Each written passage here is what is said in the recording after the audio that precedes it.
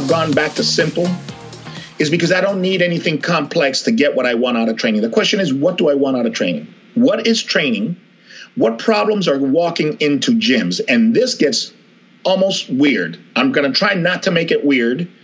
And this is a whole different interview. But in my healing and in my evolution as a human being, I've come to realize that people are coming into a gym to fix spiritual problems, for lack of a better word. I know spiritual is a really weird word. So maybe we can call it spirit-emotional, where it's your emotions, your spirit, whatever it is, okay? Bottom line is, when people are overweight, why are they overweight? Because they overeat, okay? Oh, it's an education issue. No, it's not an education issue, because everybody that overeats knows that they're overeating, and they know that what they're overeating is not good.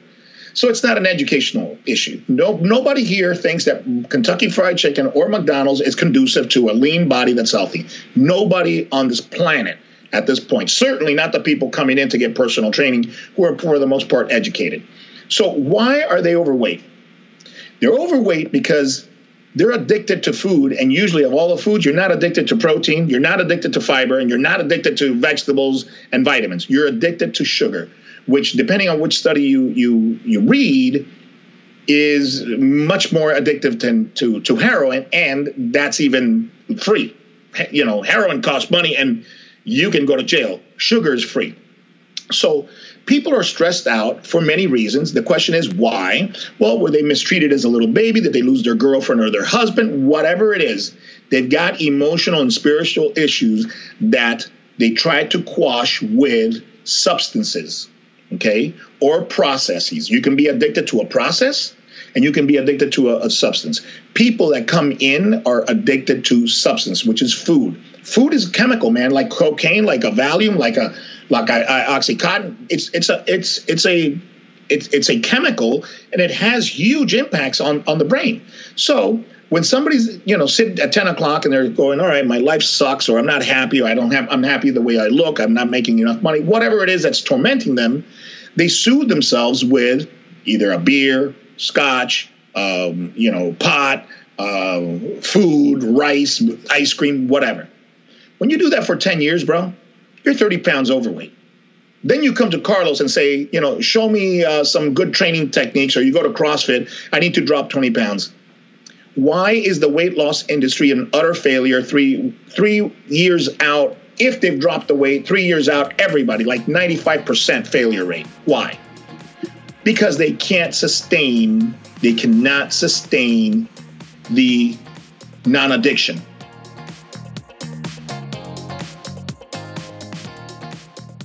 Hi, I'm Pete McCall, and welcome to this episode of the All About Fitness podcast.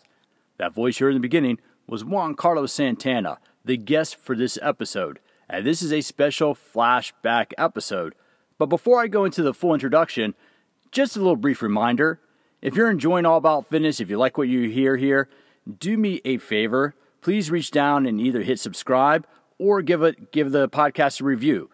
I'm an independent content producer. I'm doing this by myself. I'm literally recording this in my closet. You can hear my guests sometimes mention that when we talk. The closet can be the most effective home recording studio. Point is, I'm doing this myself. Reviews help me get noticed. They help me jump up in the search rankings. They help other people get the benefits of this podcast. So if you're enjoying what you learn on All About Fitness, please share it with others by giving it a 5, 10, 20-star review so others can find out about it. This is a special flashback episode. As I mentioned before, I started the podcast a few years ago, but I didn't really get serious about it until about 2017, and it was in 2017 where I started trying to put up 4 interviews a month, about 1 a week.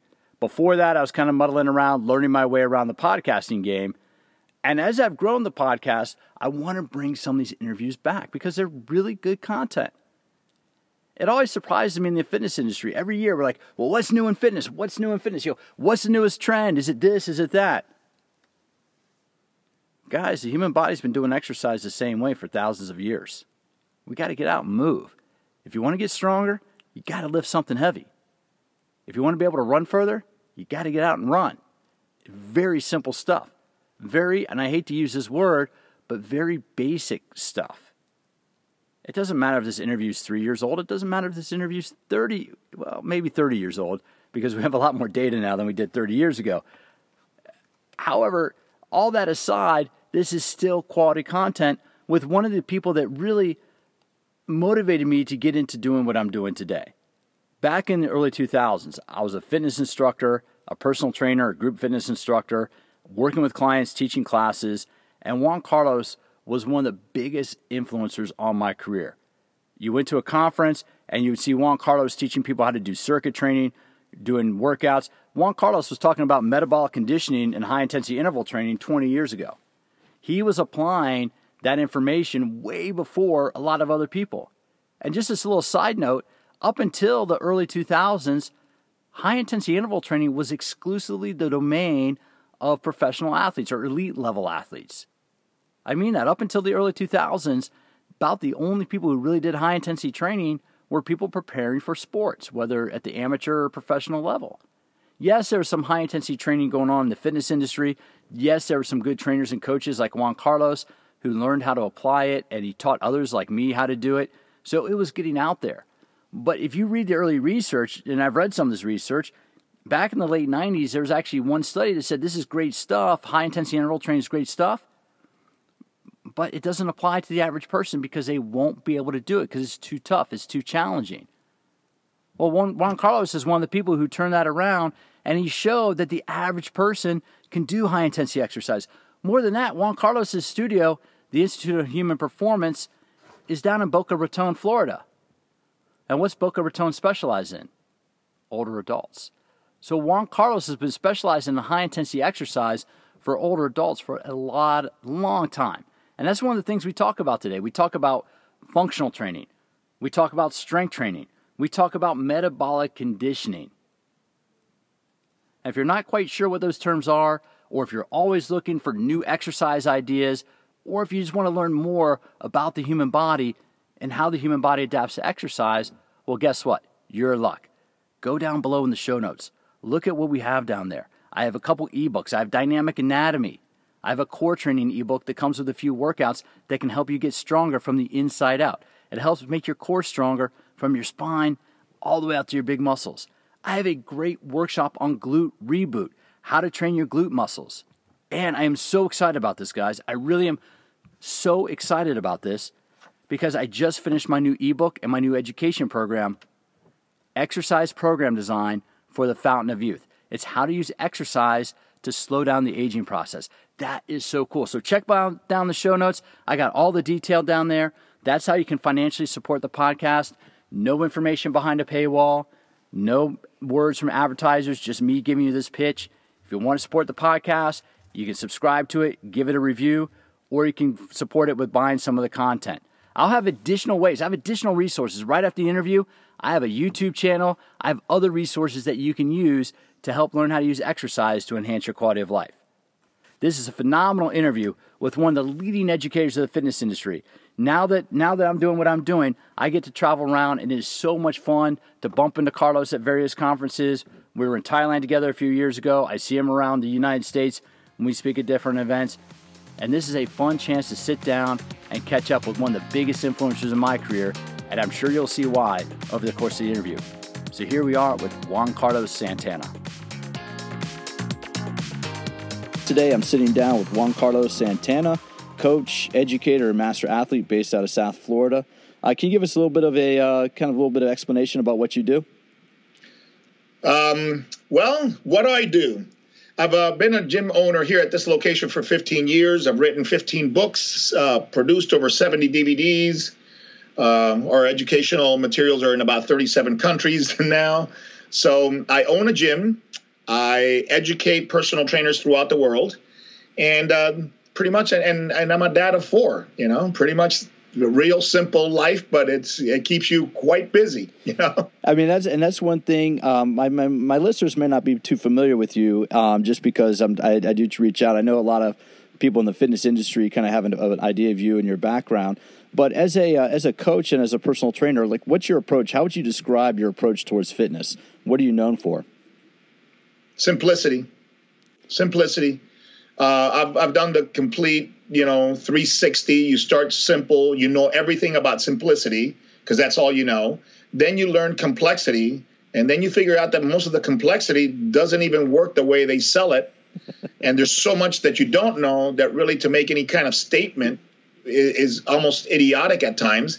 And then you come back to this. I'm back to push-ups, and I'm back to squats, and I'm back to pushing cars, which I did in 1975. I first pushed an Impala, big Impala, Chevrolet Impala, in 1965 when I saw it in Black Belt magazine, a judo player, super heavyweight, pulling and pushing cars, and that's how it started. Is that what back in 1975, man? It's kind of funny you say that because my theme for this year has been kind of basics, getting back to the basics. Because I really think we've gotten way too complicated. And so what do you mean keeping it simple? Like, what do you, like when you work with clients, and what type of clients do you usually work with?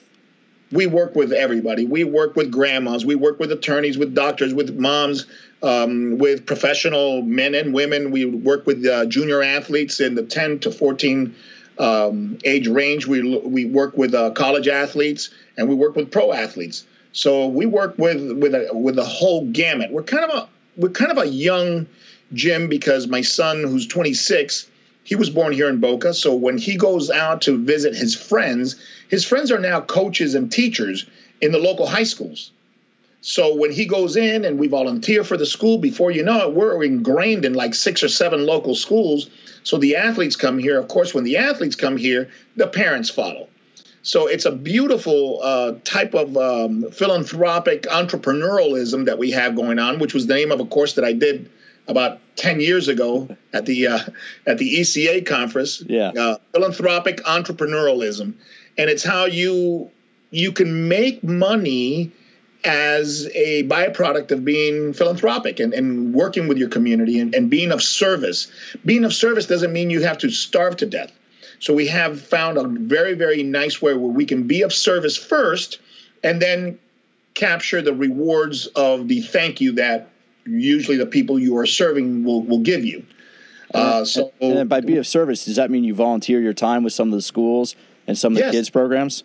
Yes. We have a great 28-day program that we do with them, but we have a systematic approach to not only serve the community, but to expose them to the elite training systems and equipment that we have here at IHP.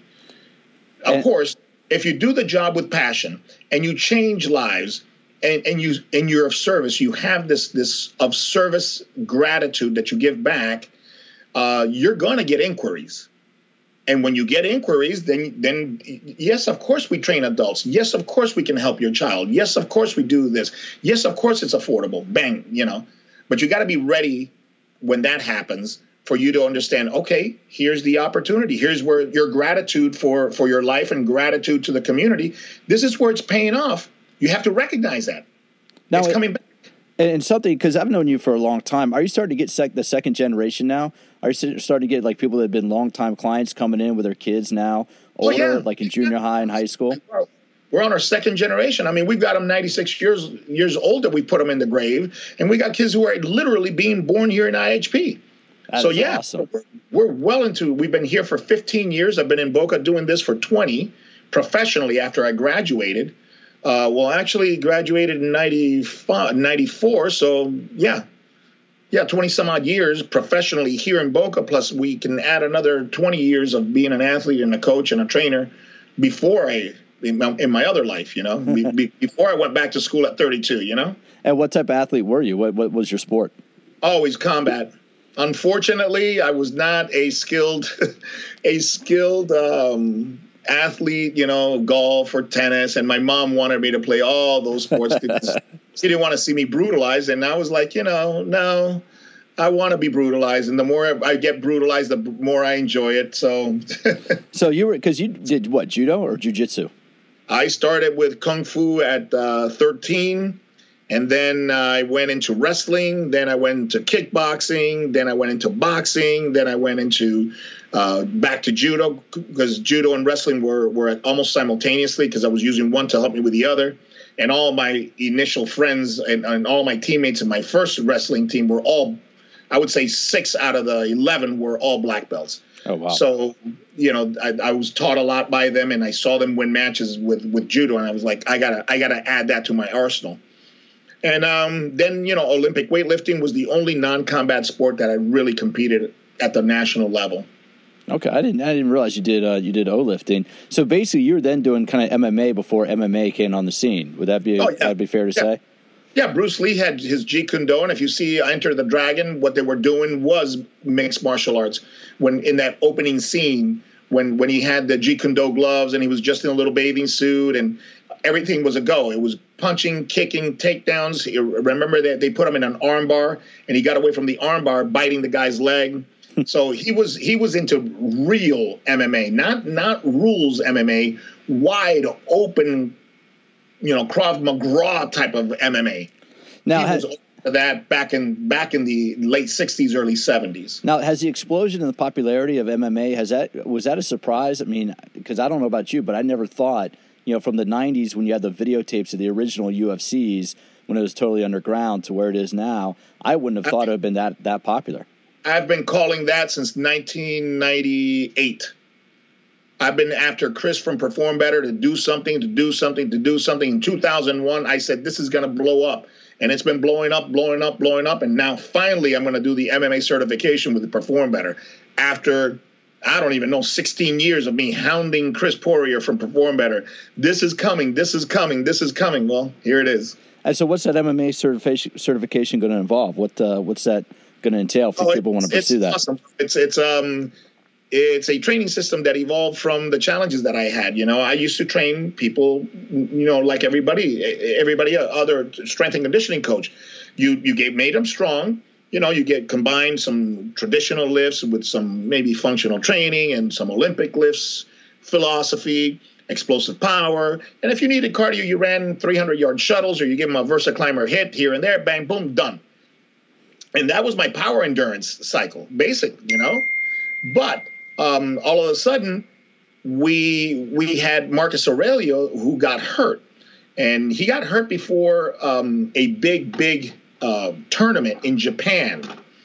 And it was back in the day, it was a tournament. You had to fight 5 times to win it. $70,000 back when UFC was $50,000. Yeah. Zest tournament was 75 G's. So it was a huge tournament. And if he won that, Pride was going to give him a contract. So he gets hurt.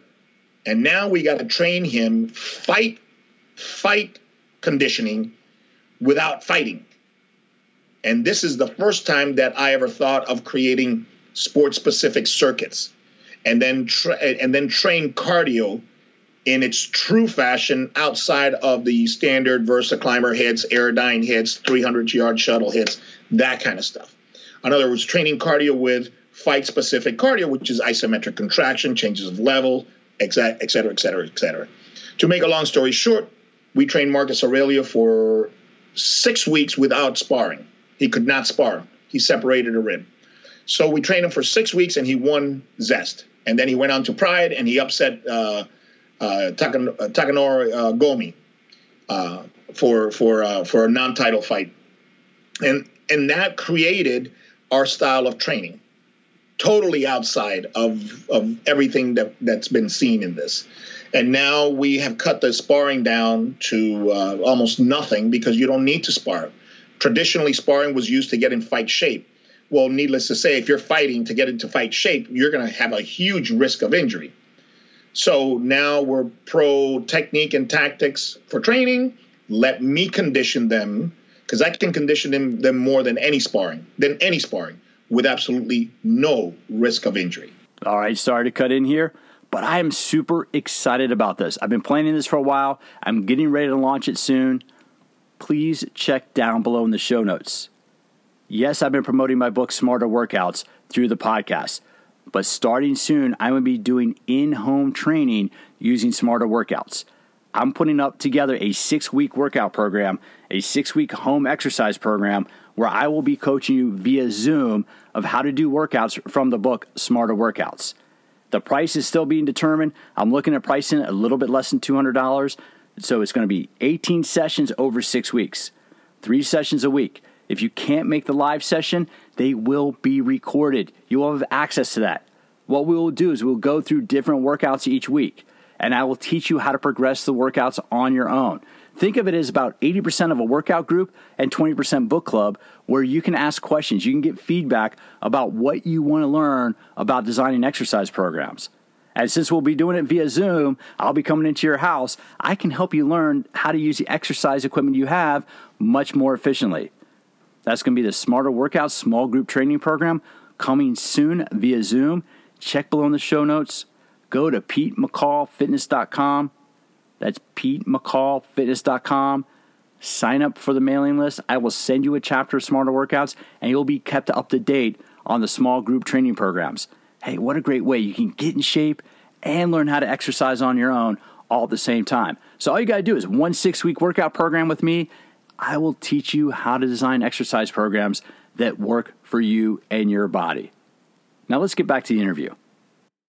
And so just so, sorry to cut you off there, but just to to bring this up for listeners, you were one of the first ones who really advocated kind of very dynamic circuits. I'm not, circuit training goes back 30, 40 years with Nautilus, but you a number of years ago, you're doing medicine balls, you're doing stability balls, you're doing bands. And so it's fair to say, and I can say this, that when you look at places like Orange Theory, that's basically an evolution of what you were doing in your fitness studio. I mean, would that be accurate to say? It's a different version because, I mean, you weren't doing using treadmills, you weren't doing the exercises they were doing, but you've been a long proponent of doing like circuits and doing complexes. Yes, doing complex. I did the first complex dumbbell training in NSCA history as one of my from the field presentations back in 1993, 94, something like that. And then I designed Fit Moves. But Fit Moves was a circuit centered around the 4 pillars. We never had cardio inside the Fit Move circuit because the fact that you were moving in circuit fashion already had the cardio. Yeah. So now we started giving you functional cardio, because how many times have fighters, especially this is really the mistake is really made with the fighters who especially have isometric contractions, the wrestlers and the judo players and jiu-jitsus. You get these guys and they run 6 miles to get conditioned, and all of a sudden they tie up with somebody and they're dead tired. And they're going, I don't understand why I'm tired. I'm running 6 miles a day. Because the mechanism by which your heart rate goes up is different. An isometric contraction will get your heart rate up to 200, just like running.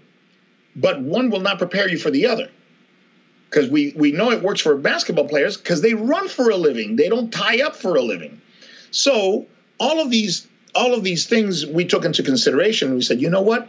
If you get tired from functioning, then functioning should be part of the conditioning. And if you put functioning back to back to back to back in circuit fashion with incomplete recovery, voila, there's everything, all the gibberish you hear. There's your VO2, there's the pushing the lactate threshold to the right, blah, blah, blah, blah, blah, which to me is all meaningless anyways. Because if VO2 was that important, then the guy with the highest VO2 would always win the Tour de France, and he doesn't. If lactate threshold was the same, then all these highly trained lactate monitored people would win, and they don't. So at the end of the day, your conditioning has to be just like height in the NBA. You got to be tall enough. But once you're past 6'8", it doesn't determine success. So, a shooting guard that's 6'8" is no better than a shooting guard that's 6'10". You can't say, shooting guard is 6'10". Oh, he's better because he's taller. No, he's not. So at some point, you got to have enough lungs. But once you get enough lungs, whether you get 82 VO2 or 78 VO2 or 86 VO2, that's not going to matter. And so how does that translate to the average person? So if someone comes to you who wants to lose weight or wants to get in shape, you've been training their kid for a sport and they say, all right, I'm ready to get in shape. How do you use that to help like somebody who's in their 40s or 50s to get back to a good fitness level? What's that look like for them? That now you're speaking to something that I don't even know if you want to get into. How so? Which is my next 5 years of coaching. The reason that I've gone back to simple is because I don't need anything complex to get what I want out of training. The question is, what do I want out of training? What is training? What problems are walking into gyms? And this gets almost weird. I'm going to try not to make it weird. And this is a whole different interview. But in my healing and in my evolution as a human being, I've come to realize that people are coming into a gym to fix spiritual problems, for lack of a better word. I know spiritual is a really weird word. So maybe we can call it spir-emotional, where it's your emotions, your spirit, whatever it is, okay? Bottom line is, when people are overweight, why are they overweight? Because they overeat, okay? Oh, it's an education issue. No, it's not an education issue, because everybody that overeats knows that they're overeating, and they know that what they're overeating is not good.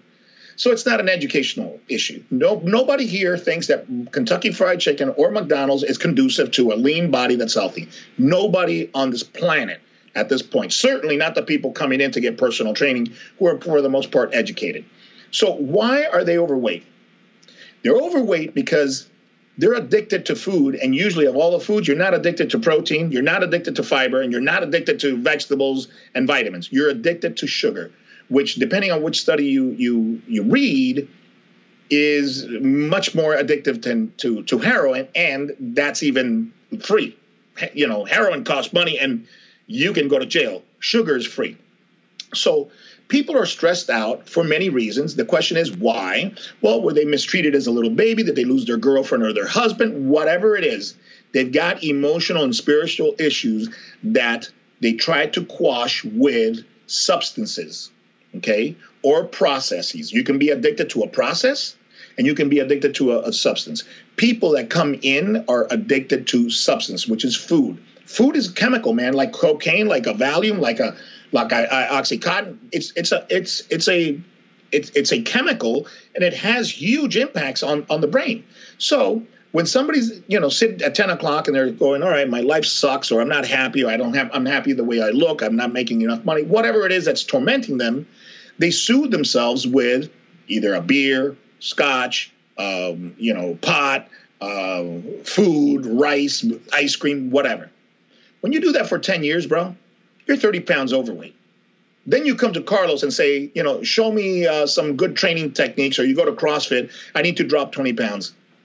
Why is the weight loss industry an utter failure 3 years out? If they've dropped the weight 3 years out, everybody, like 95% failure rate. Why? Because they cannot sustain the non-addiction. They lose the weight.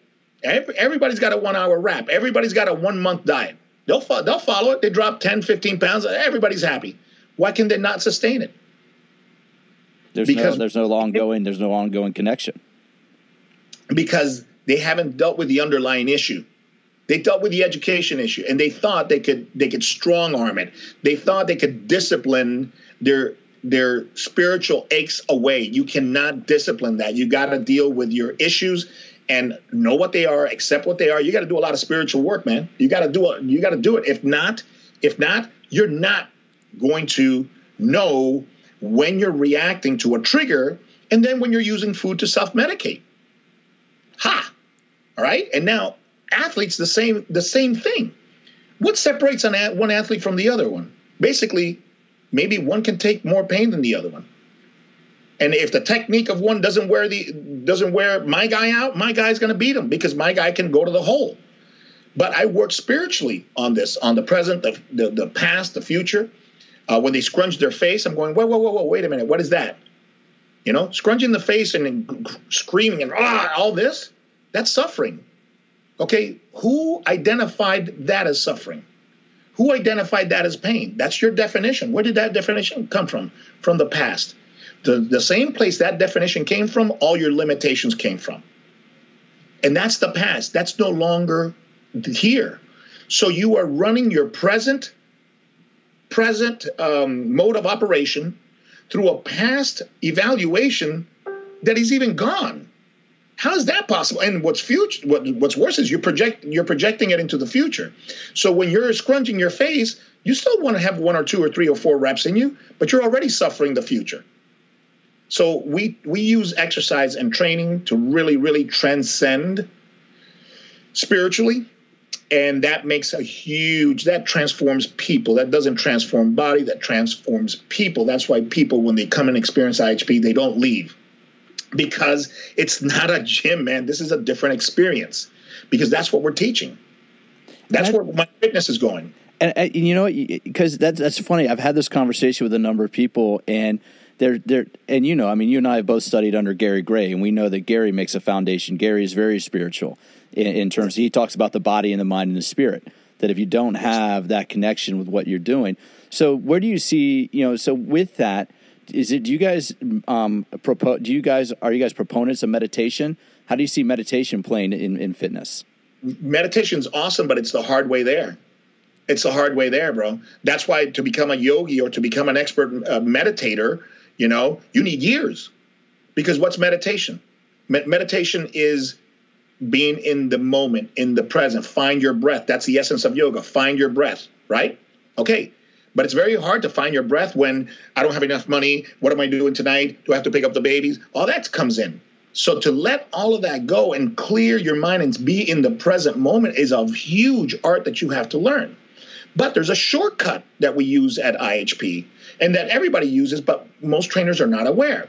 So, for example, 30 seconds on the Versa Climber, man, when you come off, you don't have any financial problems. What are you thinking about? You know what you're thinking about? Nothing. You're thinking about what? Breath. Where can I get my next breath? Bingo, I've got you there. I can explain to you that this present moment has no crisis for you because you're in the moment. This is what this moment brings. Just this moment, just your breath, just your concern for getting another one. And then once that happens, there's your teachable moment and say, you see, this is the present moment. Let me introduce you to the present moment. This is where no crisis exists. All right. So when they get back on the Versa Climber, if they sabotage themselves at 25th second or the 20th second, and they start scrubbing their face and giving up, I'm going, whoa, wait a minute. Relax your face. Get in that moment. Get in that moment. You've got 3 more. I got you. You just stay there for me. 30. Then you bring them off and you say, okay, what happened? Did you die? All the scrunching the face. I was like, was that even real? No, it wasn't real. You did 30 seconds. You got 5 more feet. So what was the difference? There's your teachable moment. You see, you no longer sabotage the future with past BS experience that doesn't even exist. It's a figment of your imagination that you've been bringing along forever. Okay? So you have to understand that when you have situations in your life, your family, your kid gets upset, you get upset with your partner, at a coworker or whatever, you can't bring the past. You got to be in the present moment, all right? And don't sabotage the future. Stay in the present moment. Look at the person and see why. There's a reason they're acting this way. They're not doing it to me. They're doing it for a reason. And that way you don't get all the past. So when somebody does that, it's because they disrespect me. How dare they? And it's all this past judgment, boom, projecting into the future. I'm going to show them that how dare they do that. And you get into issues. So this is my new era of coaching. I know what I want to do, but I have not put it in the periodized coaching format yet, like I do my training system. So that is what I'm in the process of doing now. The next 5 years will be dedicated to my spirit emotional program, which is using exercise the way religious disciplines use prayer. So if you go to Sri Lanka, they walk 4 or 5 kilometers with swords through their face and, you know, hanging fruit from their pierced chest or back, lashing themselves in a trance. All traditional, from meditation to fasting to praying on your knees in hard surfaces without knee pads, to total body suspension, and the list goes on and on and on to self-induced suffering for the purpose of spiritual transcendence. Well, it's like that pain, and it's funny because I've been doing some reading on this. It's like that pain, whether it's physical or whether it's emotional, creates a separation, creates kind of a mind-body separation that allows you to kind of understand and be, because I think you're absolutely right. I think a lot of people miss being here in the moment. And, a phrase that I've heard, and I've been sober, you don't know this about me, but I've been sober a long time. And one thing, you talk about in meetings is if you have one leg in tomorrow, 1 foot in tomorrow, 1 foot in yesterday, then you're crapping on today.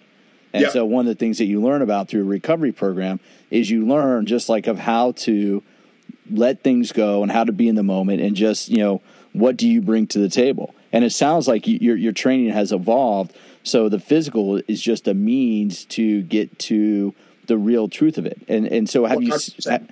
Have you seen the people that turn that corner? What kind of results do they get?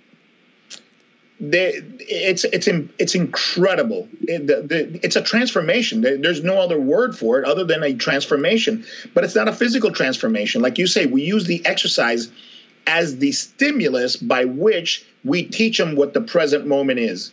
And think about this. Look, staying in the present moment, where if you read all the big guys from, Dr. Hawkins to Deepak Chopra to Eckhart Tolle and everybody in between, the present moment has no crisis. This is where you have to stay.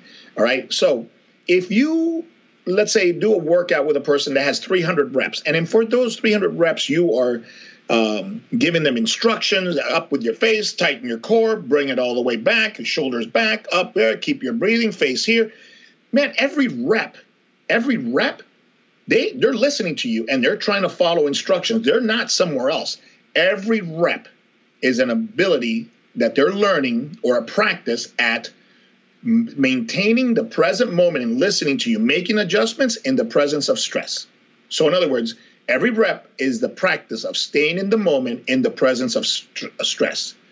There's no way, if they get 3 workouts a week and they're doing 900 reps of present training, present moment conditioning, there's no way that person's going to be the same person. You can't. That's like having somebody run 30 miles a week and not expecting them to be better cardiovascularly. Impossible. So the thing is, we already do it, and people say, this is the best hour of my day. All personal trainers, whether they teach this or not, they get all these client compliments. This is the best part of my day. You've changed my life. I don't know what I would do without you, blah, blah, blah, blah, blah, blah, blah. Because we're doing all of this organically without even coaching it. Now, imagine if we become aware of what we're doing, we have a system of delivery, purposeful coaching, all right? So we can take all the teachable moments that we don't even utilize because we're not aware of them, and take all those teachable moments and drop that wisdom. What happens to an individual that practices this 1,000 times a week? They're going to be more even keeled. Their relationships are going to improve without you even giving relationship advice. So basically, if I'm hearing you again, the what I'm thinking of is if you get better at working through the discomfort of what you're doing right now. So if somebody gets better and can make it through the 30th second of the Versa Climber, then when they get back to work and they have that uncomfortable situation with a boss or with a client, or when they get home and have that uncomfortable situation with a family member, are they better prepared for that? Are they better able to kind of handle themselves because they built up that confidence with you in the gym? They naturally do, but they do more now because we explain to them the similarity between the 30 seconds of the Versa Climber, what they felt, how they defined their feelings. Where did that definition come from? Came from the back. It came from the past.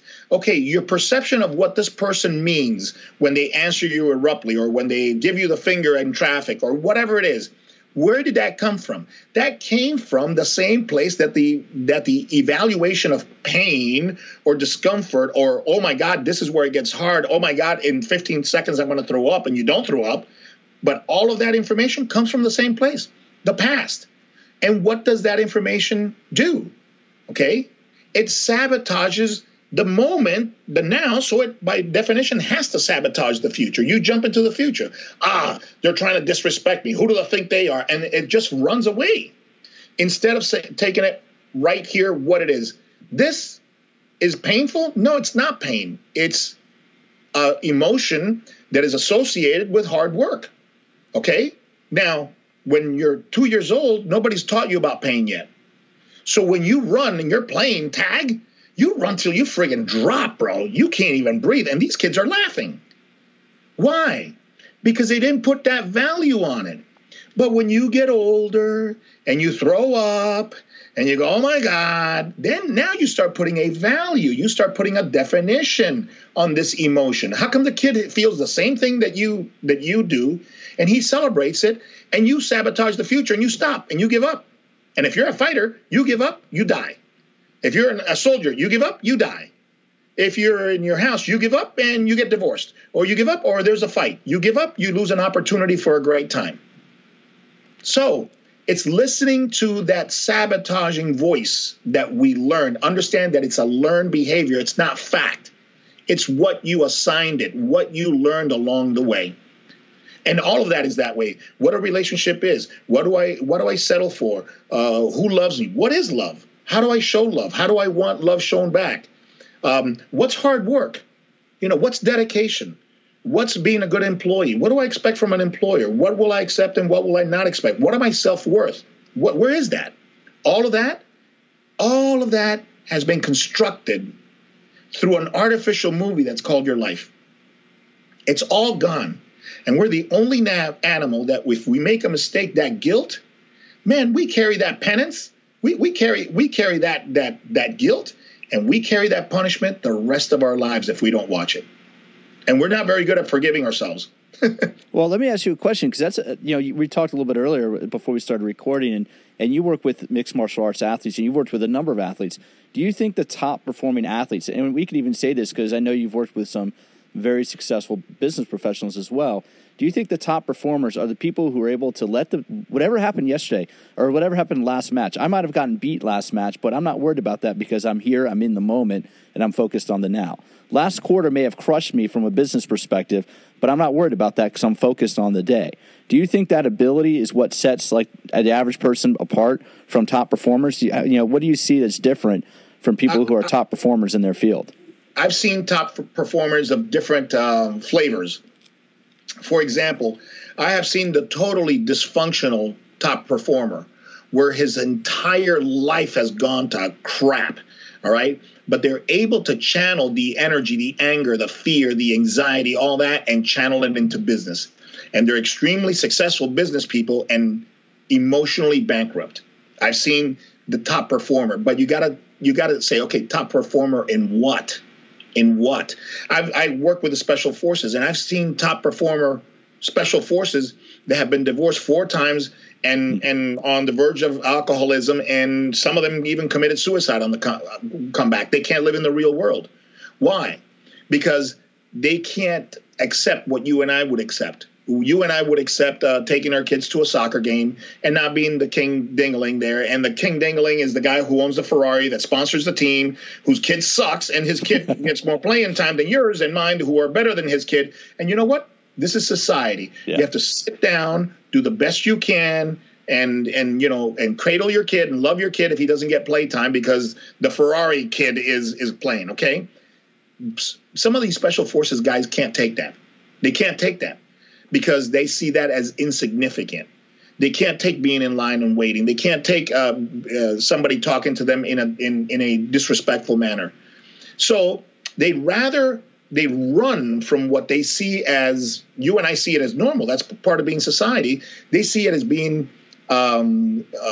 unacceptable or seen as being indifferent. They're indifferent. They don't have any value.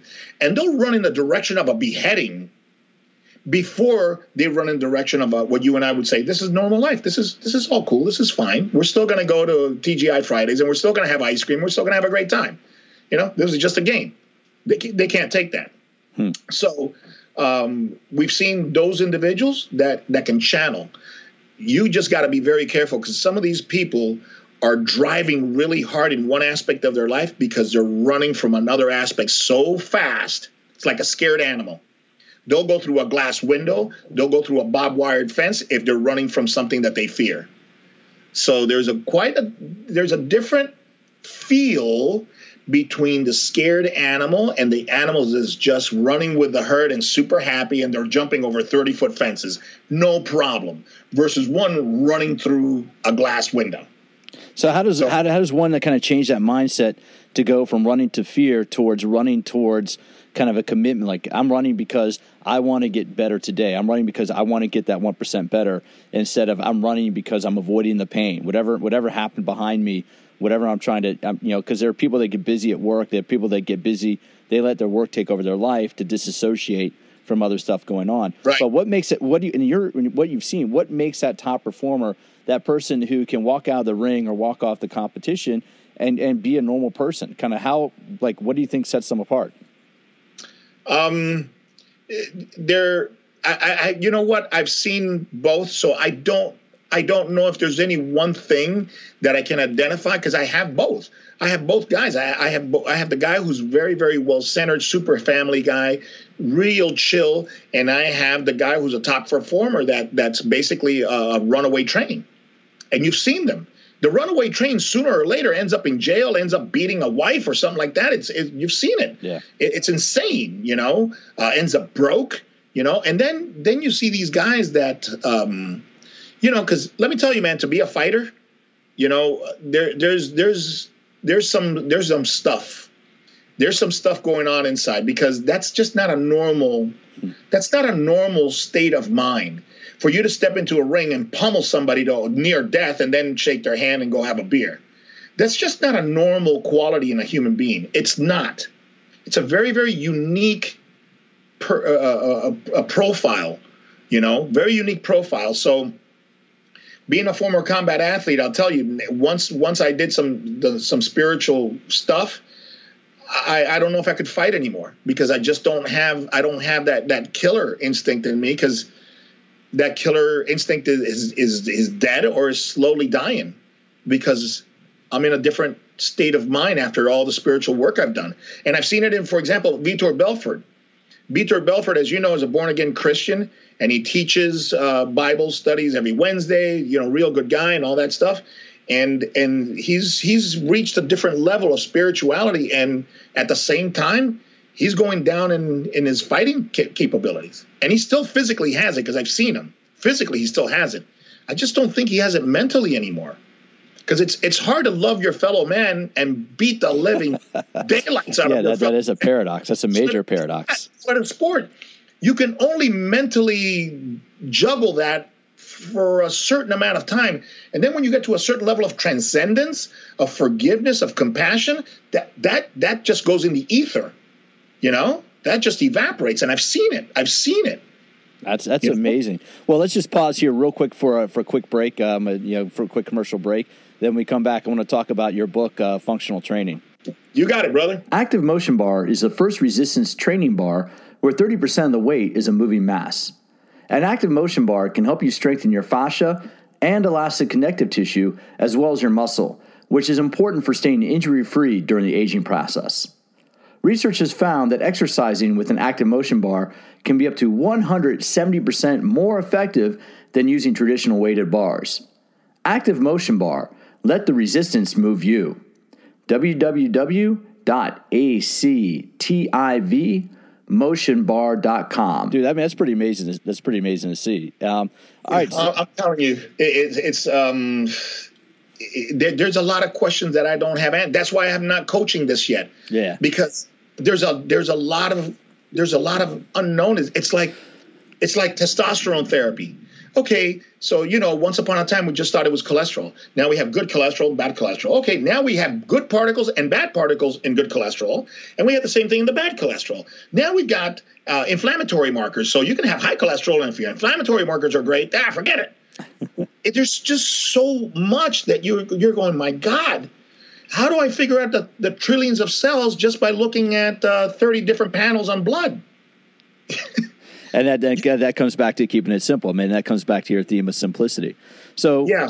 So we're back now, and I want to talk about your book, Functional Training. What do you go through? I mean, one of the things that you've taught for years is the 4 pillars of human movement. Right. What are those, and why are those important to exercise? Well, when you're looking at training the body functionally, you're going to improve the body's function. When you're looking at personal trainers, initially we look at the biomechanical functions. We want to make the back stronger, the shoulders stronger, blah, blah, blah. So the biomechanical function, if you want to train the body functionally, you go, okay, what is the function? What is the utility? What does this body do? What do I have to improve specifically if I'm going to train it functionally? So you go, okay, the body has unlimited movement.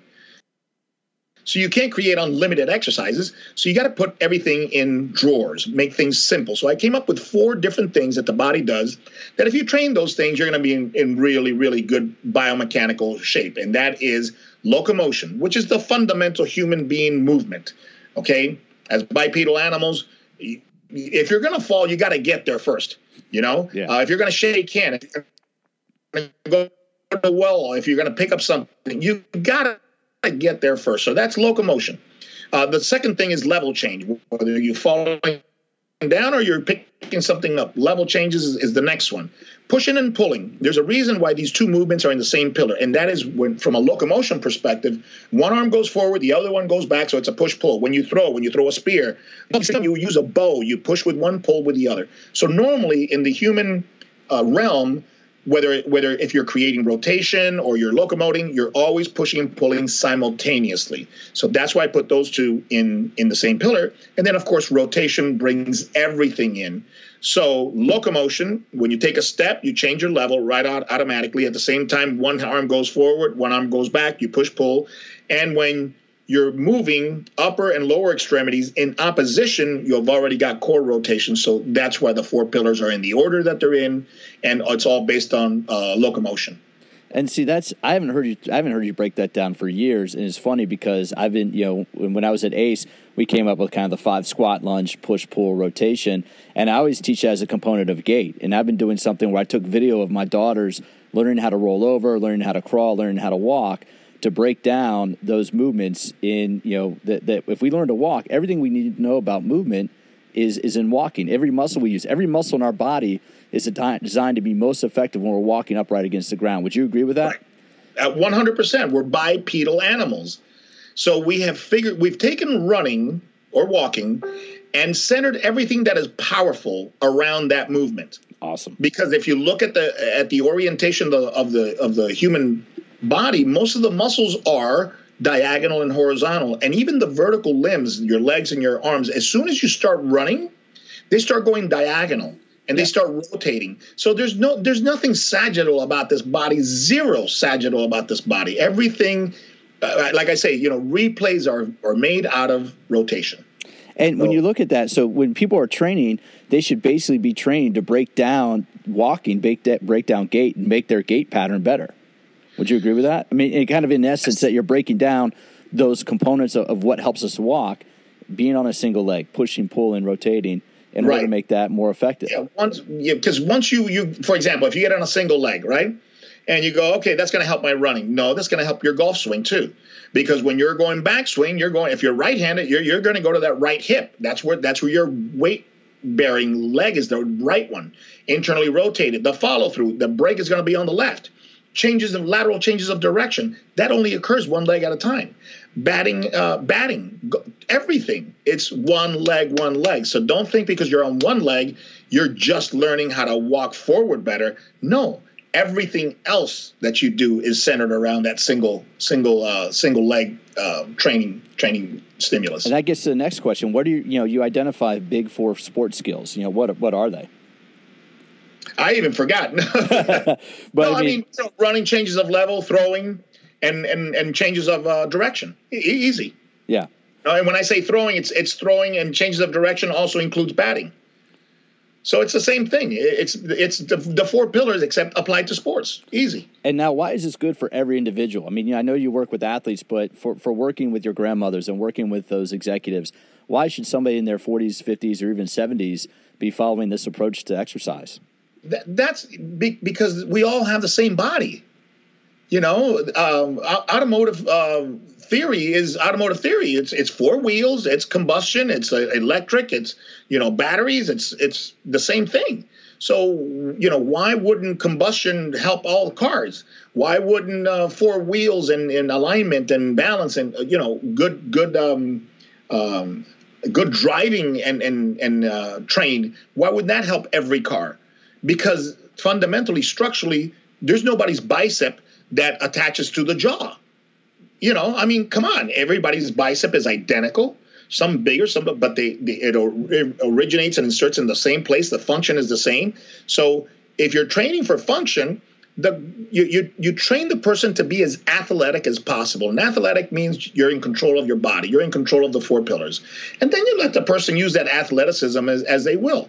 So you train grandma to be as athletic as possible. I train grandma to basically wrestle within grandma's capability. So how's grandma going to use that athleticism? She's going to go home. She's going to play shuffleboard. She's going to go up the stairs, do laundry, play with the grandchildren. That's it. Grandma ain't going to try to pick up no car. Grandma is not going to try to, run, a 100-mile race if she's 85. Grandma just wants to be grandma.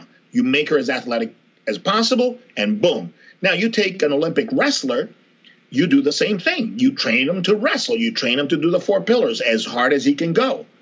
Then he's going to get on the wrestling mat and he's going to whoop ass. And you give it to the attorney. You make the attorney like ready to as much as he can go win the gold medal in judo. You get him in the best condition, as best athlete as possible. Okay, what's he going to do?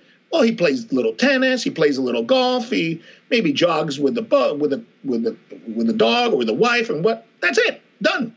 So he's going to do awesome. He's going to be the fastest attorney in his firm, going to be the strongest guy. The day he skis on his boat or something like that, he's going to be the superstar. That's it.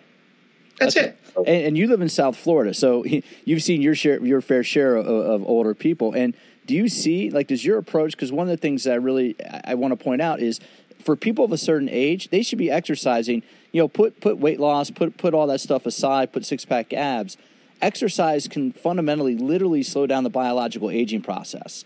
I mean, we know that the way the body responds, the hormones we produce, the energy we have. Have you seen that? Is your gym kind of considered a time machine, if you will, that people walk in their 80s and walk out in their 60s?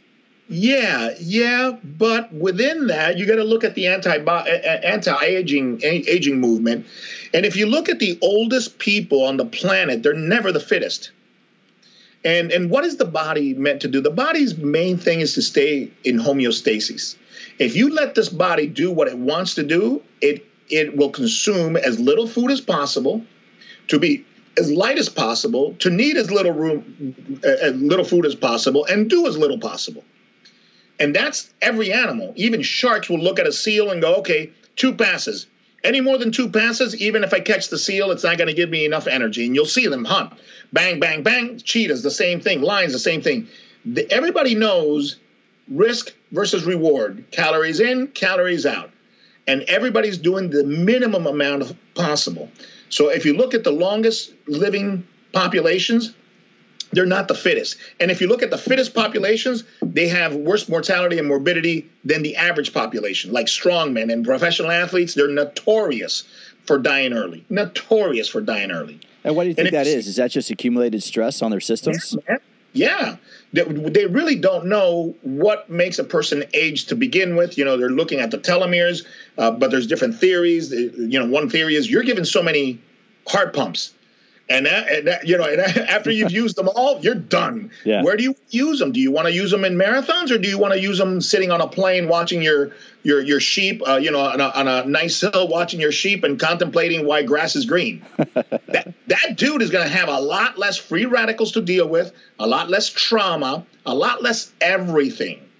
And the one thing that in every study has been 100% conclusive is the only method to elongating life is reduced calorie diets to the tune of maybe half of what you need. So what happens? Okay, you start a guy like me that needs, let's say, 3,000, 3,500 calories to live. I would start feeding myself 1,800 to 1,700 calories.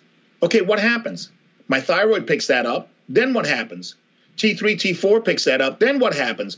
I drop my temperature a little bit. Then what happens? I burn less calories daily. Then what happens? I can eat less food relative to when I started. But what happens? My metabolism, everything slows down.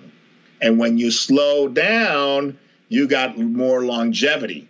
So reduced calories, or intermittent fasting, as they call it now, is one of the main strategies to, lengthen life.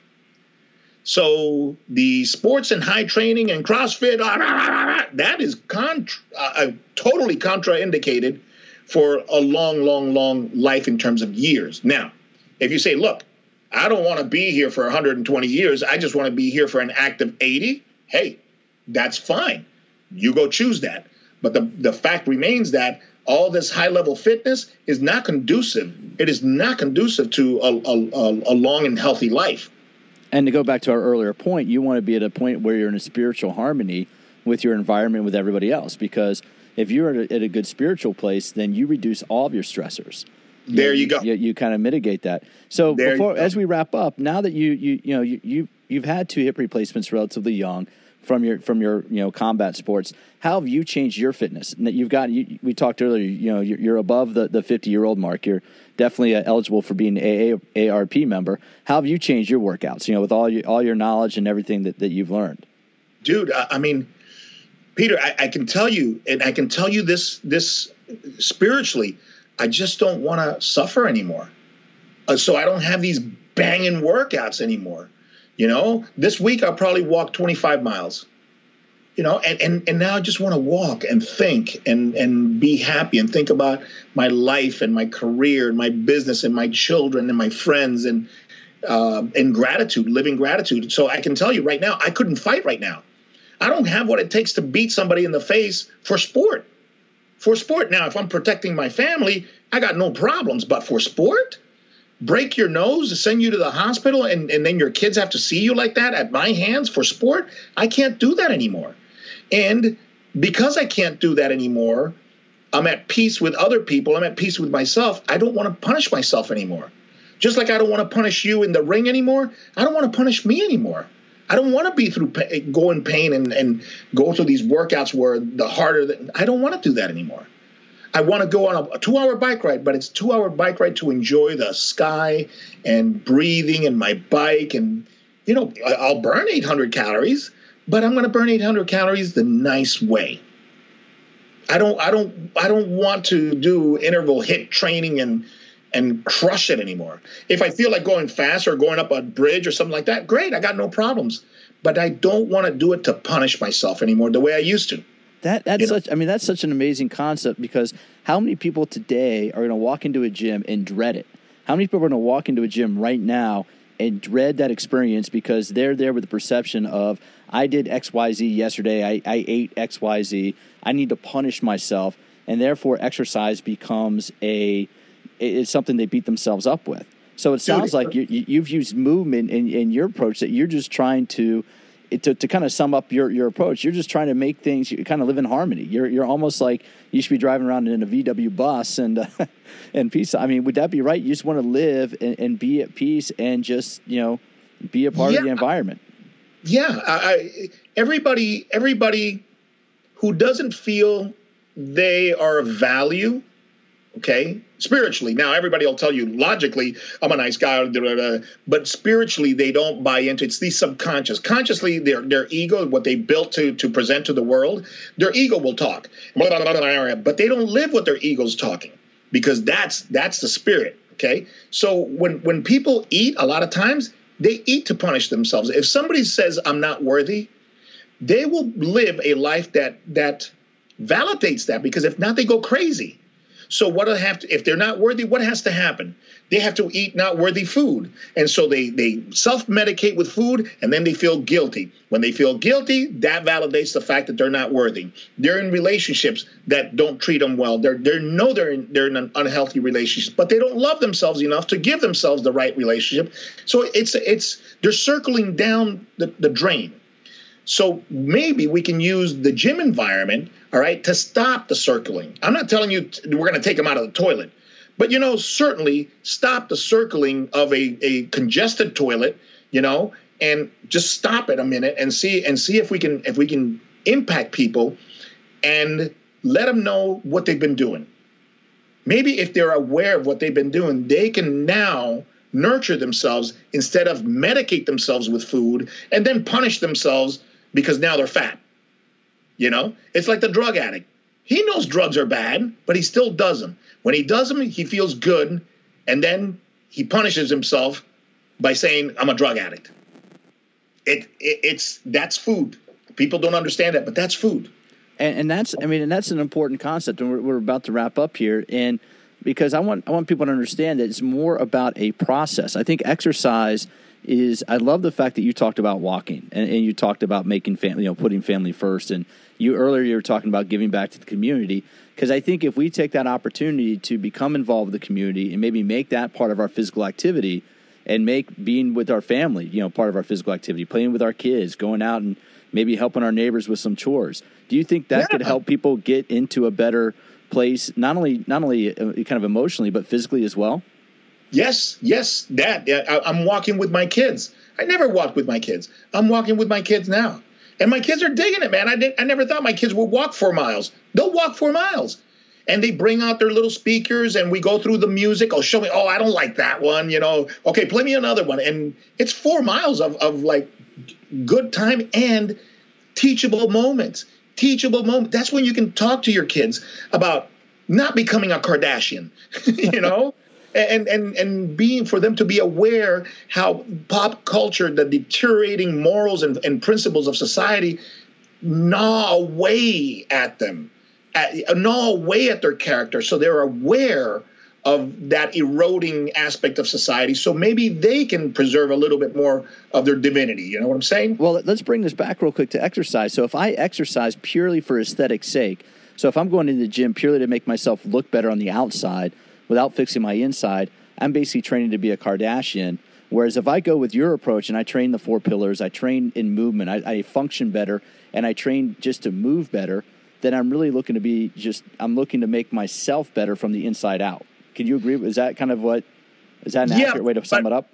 Yeah, but it's not the training technique, because you can do bodybuilding, for example, do it for the right reasons, and it's beautiful. Yeah. You can do functional training and say, well, I'm going to get on a diet, do functional training, and I'm going to look shredded, and then that's going to make me better than my neighbor, Then that's it's like buying a Ferrari, okay? If you buy a Ferrari because you're so insecure because your next door neighbor has a Mercedes, you're buying a Ferrari for the wrong reason. You're shallow, you're empty, and the Ferrari's not going to fulfill your cup.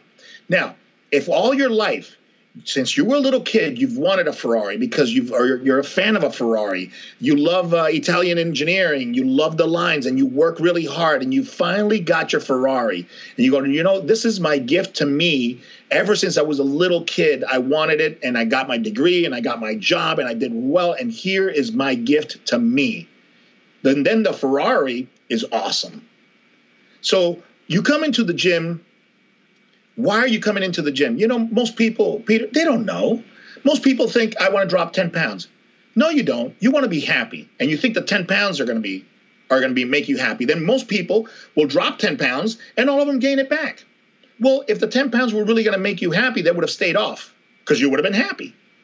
Guess what? The 10 pounds wasn't the problem. It's what put the 10 pounds on to begin with that's the problem.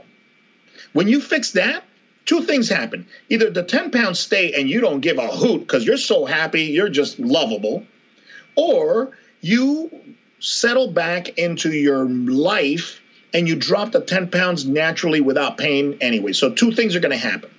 But they come from being centered. They don't come from losing the 10 pounds. Because if you lose the 10 pounds, like buying the Ferrari, you lose it for the wrong reason, guess what? You gain them back.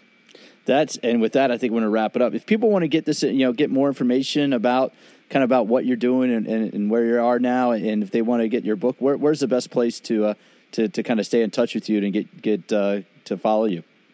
Well, yeah, if they want to do a mentorship here at IHP, we got these killer, just 5-day mentorships that just you're culturized and into this thing that we're talking about. And you see it done at IHP by different trainers, then the mentorship program is awesome. And you can find out about that at www.ihpfit.com, ihpfit.com. And if you want to buy the book, you can buy it there at ihpfit.com, or you can go to Amazon. But if you're going to buy the book at Amazon, please review it. Do me a favor and review it and let us know how we did. Let Amazon know how we did, because it does help us. No, that's awesome, man. Hey, I really appreciate your time, and I really, really appreciate you and what you're bringing to our industry and our field. Thank you, my brother. It was a pleasure. Now, imagine being a young personal trainer. You go to a conference, there may be 150, 200 people in a room. I'm serious. There'd be maybe 150 people in this huge ballroom, and Juan Carlos would be there doing a circuit training with more than 100 people exercising at the same time. And then you saw what he was doing and how he was training people, and it was so different. Back in 2000, 2001, Carlos was using stability balls. He was using bands. He was using medicine balls. And even though I'm a big fan of strength machines and I do some consulting work with Nautilus, that stuff blew my mind. All of a sudden, here we are, different ways to move, different ways to train the body, different ways to challenge the body. If you've been with a trainer the last 10, 15 years working with them, and they've given you some really cool, funky exercises using bands, using balls, using medicine balls, guess what? They were partially influenced by Juan Carlos. And if they weren't influenced by Juan Carlos directly, they were influenced by somebody who was influenced by Carlos. He's been around that long. He's been doing killer work. Now, if you want great information, there are a couple things you can do. One, you can pick up a copy of my book, Smarter Workouts, The Science of Exercise Made Simple. In Smarter Workouts, I teach you what you need to know to be able to design your own exercise programs. That's right, you learn how to design metabolic conditioning, core strengthening, mobility, everything you need to know for the workout programs that make you fit, whether you're at home or you're back in the gym. That's Smarter Workouts, The Science of Exercise Made Simple.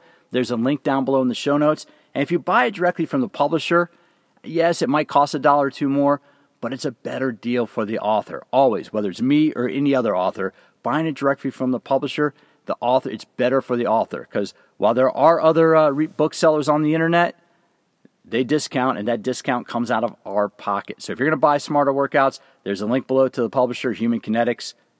And if you do buy it from Amazon, what Carlos said, leave a review.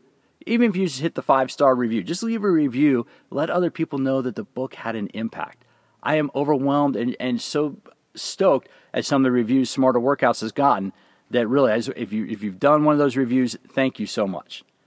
And if you want to try Smarter Workouts before, and you want to try it before you buy it, go to PeteMcCallFitness.com.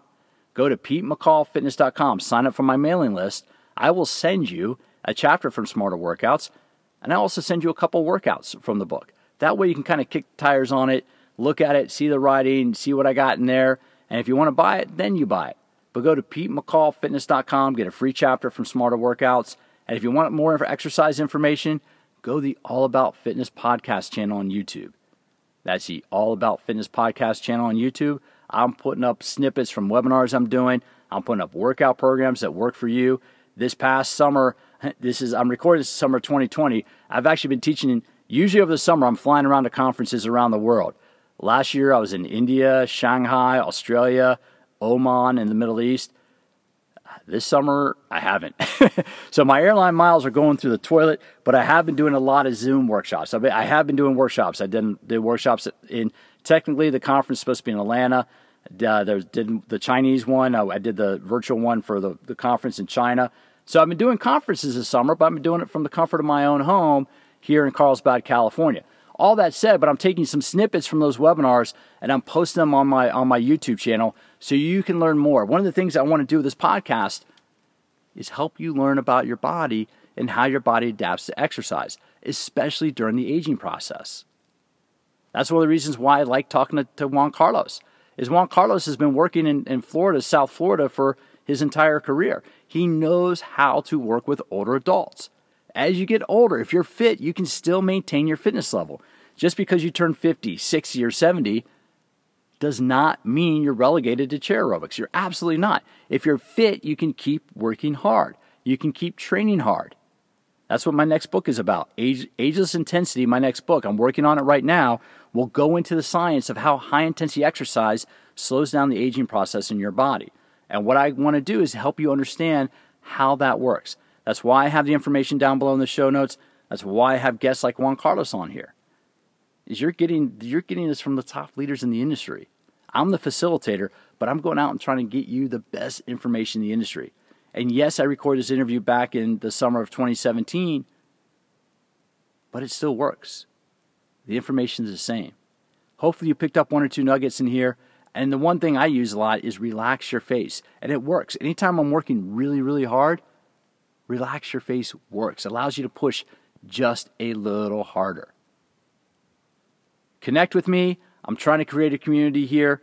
Reach out to me, Pete, at PeteMcCallFitness.com. If you go to PeteMcCallFitness.com, sign up for the website. I will send you a free chapter from my book, along with a workout to help you start getting in shape. You can follow along with me on Instagram, PeteMcCall_fitness. That's Pete McCall_fitness on Instagram. And go to the All About Fitness podcast channel on YouTube and get some great exercise information to learn how to use this stuff to enhance your quality of life. And as always, thank you for stopping by. And I certainly do look forward to having you join me for future episodes of All About Fitness.